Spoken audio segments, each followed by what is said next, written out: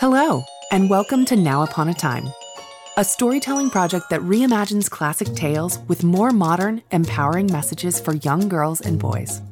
To learn more, visit nowuponatime.org. Today's story is The Little Mermaid, written by Ken Marcus, narrated by Grace Marcus.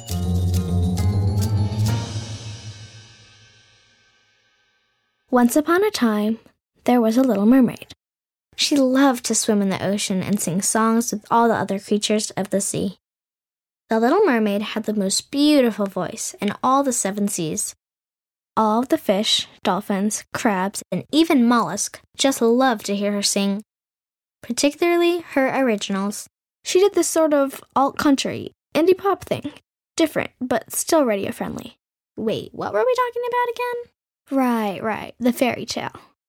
The little mermaid lived with her father, the Sea King, and her 5 older sisters, and she was strictly forbidden by her father from visiting the surface world until she was older. The little mermaid would often hear her older sisters describe a world above the sea, inhabited by something called human beings. They were strange, clumsy creatures with 2 legs who were into curious activities, like finding gold and getting into wars.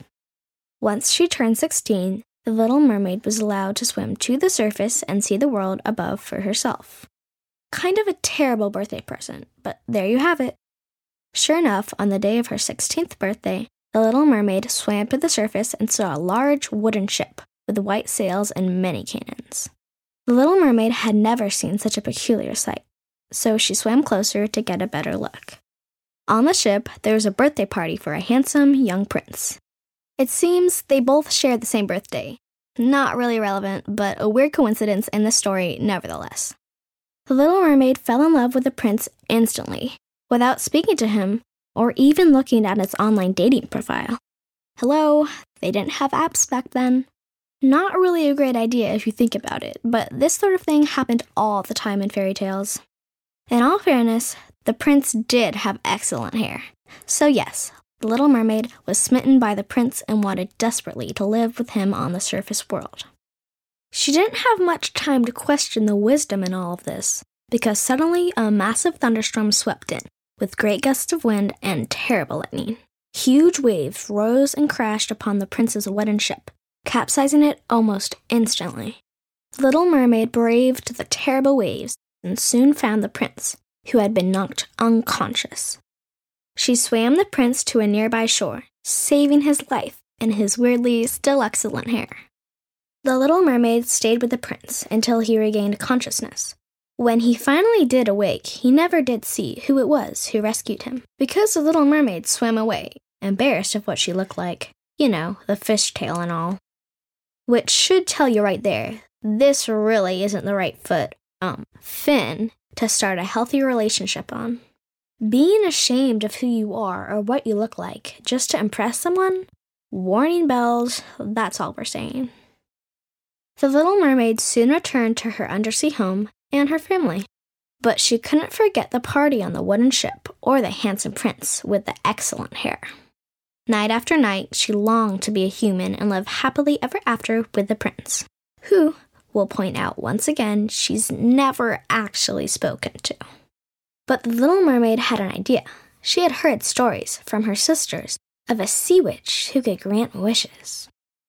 So the little mermaid ventured into the deepest, most dangerous part of the ocean, into a dark, subterranean cave where she found the terrifying sea witch. She was over 20 feet long, with a long serpent's tail.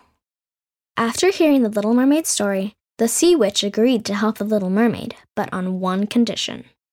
She would give the little mermaid legs so she could live on the surface world, but only in exchange for the little mermaid's beautiful voice.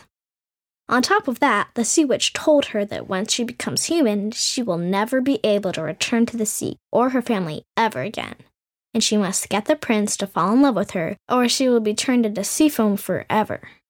Kind of a raw deal, but that was the bargain, which was totally on brand for the sea witch. The little mermaid quickly agreed, because she was very much in love, and as we mentioned, this was a fairy tale. That's how these things went. The sea witch gave her a vial of magic potion in return for her promise. The little mermaid took the potion and soon enough grew very sleepy.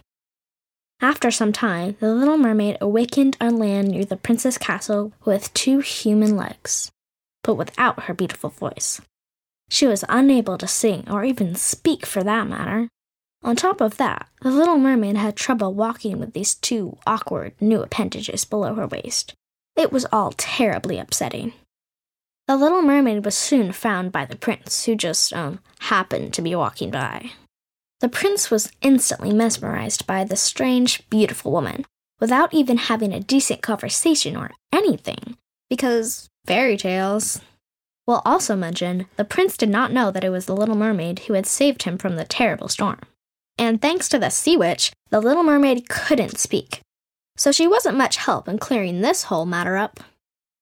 The prince soon took the little mermaid to his castle to meet his parents, the king and queen of the land.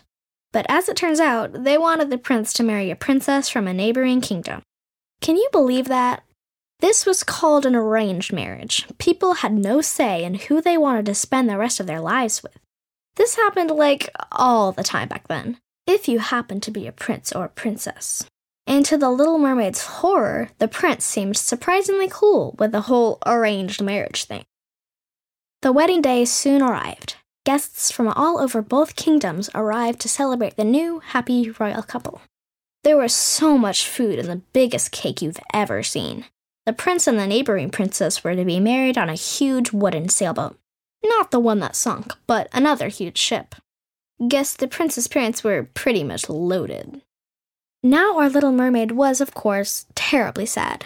She thought about everything she had sacrificed for the stupid prince and his stupid, excellent hair. And now, the little mermaid was about to be turned into sea foam of all things, thanks to her bargain with the sea witch. Worst of all, she had to spend the rest of her short life sitting through this boring wedding and eating this terrible food from something called a buffet. As if right on cue, the sea witch appeared alongside the ship.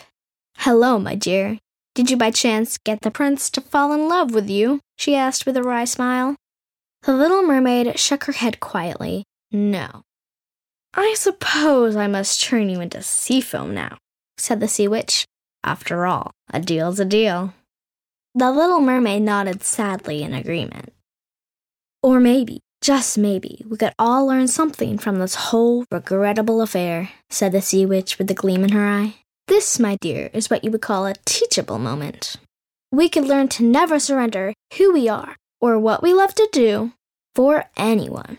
If someone can't accept who you really are, inside and out, then they simply aren't worth your time. Trust me, honey, I made the same mistake years ago," said the sea witch wistfully, while gazing at her long serpent's tail. Suddenly, the sea witch uncorked a small vial, giving the little mermaid back both her voice and her tail. The little mermaid was so happy to feel and sound like herself once again. She did a backward somersault into the ocean, but not before knocking over the wedding cake with a flip of her tail. "Later, losers," she sang in the most brilliant voice you've ever heard, then diving enthusiastically into the ocean towards her home. While this wasn't a particularly great ending to a fairy tale, it was actually a pretty good beginning to the rest of the Little Mermaid's life. From that day forward, she put who she was and what she loved to do above everything else. And anyone else. And that's all the Little Mermaid really needed to live happily ever after. The end. Thank you for listening to Now Upon a Time, created by the Martin Agency. This episode was recorded and mixed with the generosity of Rainmaker Studios, with podcast intro and outro music composed and recorded by Pull. If you like today's story, please share it and don't forget to leave us a review on iTunes to help others find the podcast. May you live bravely ever after.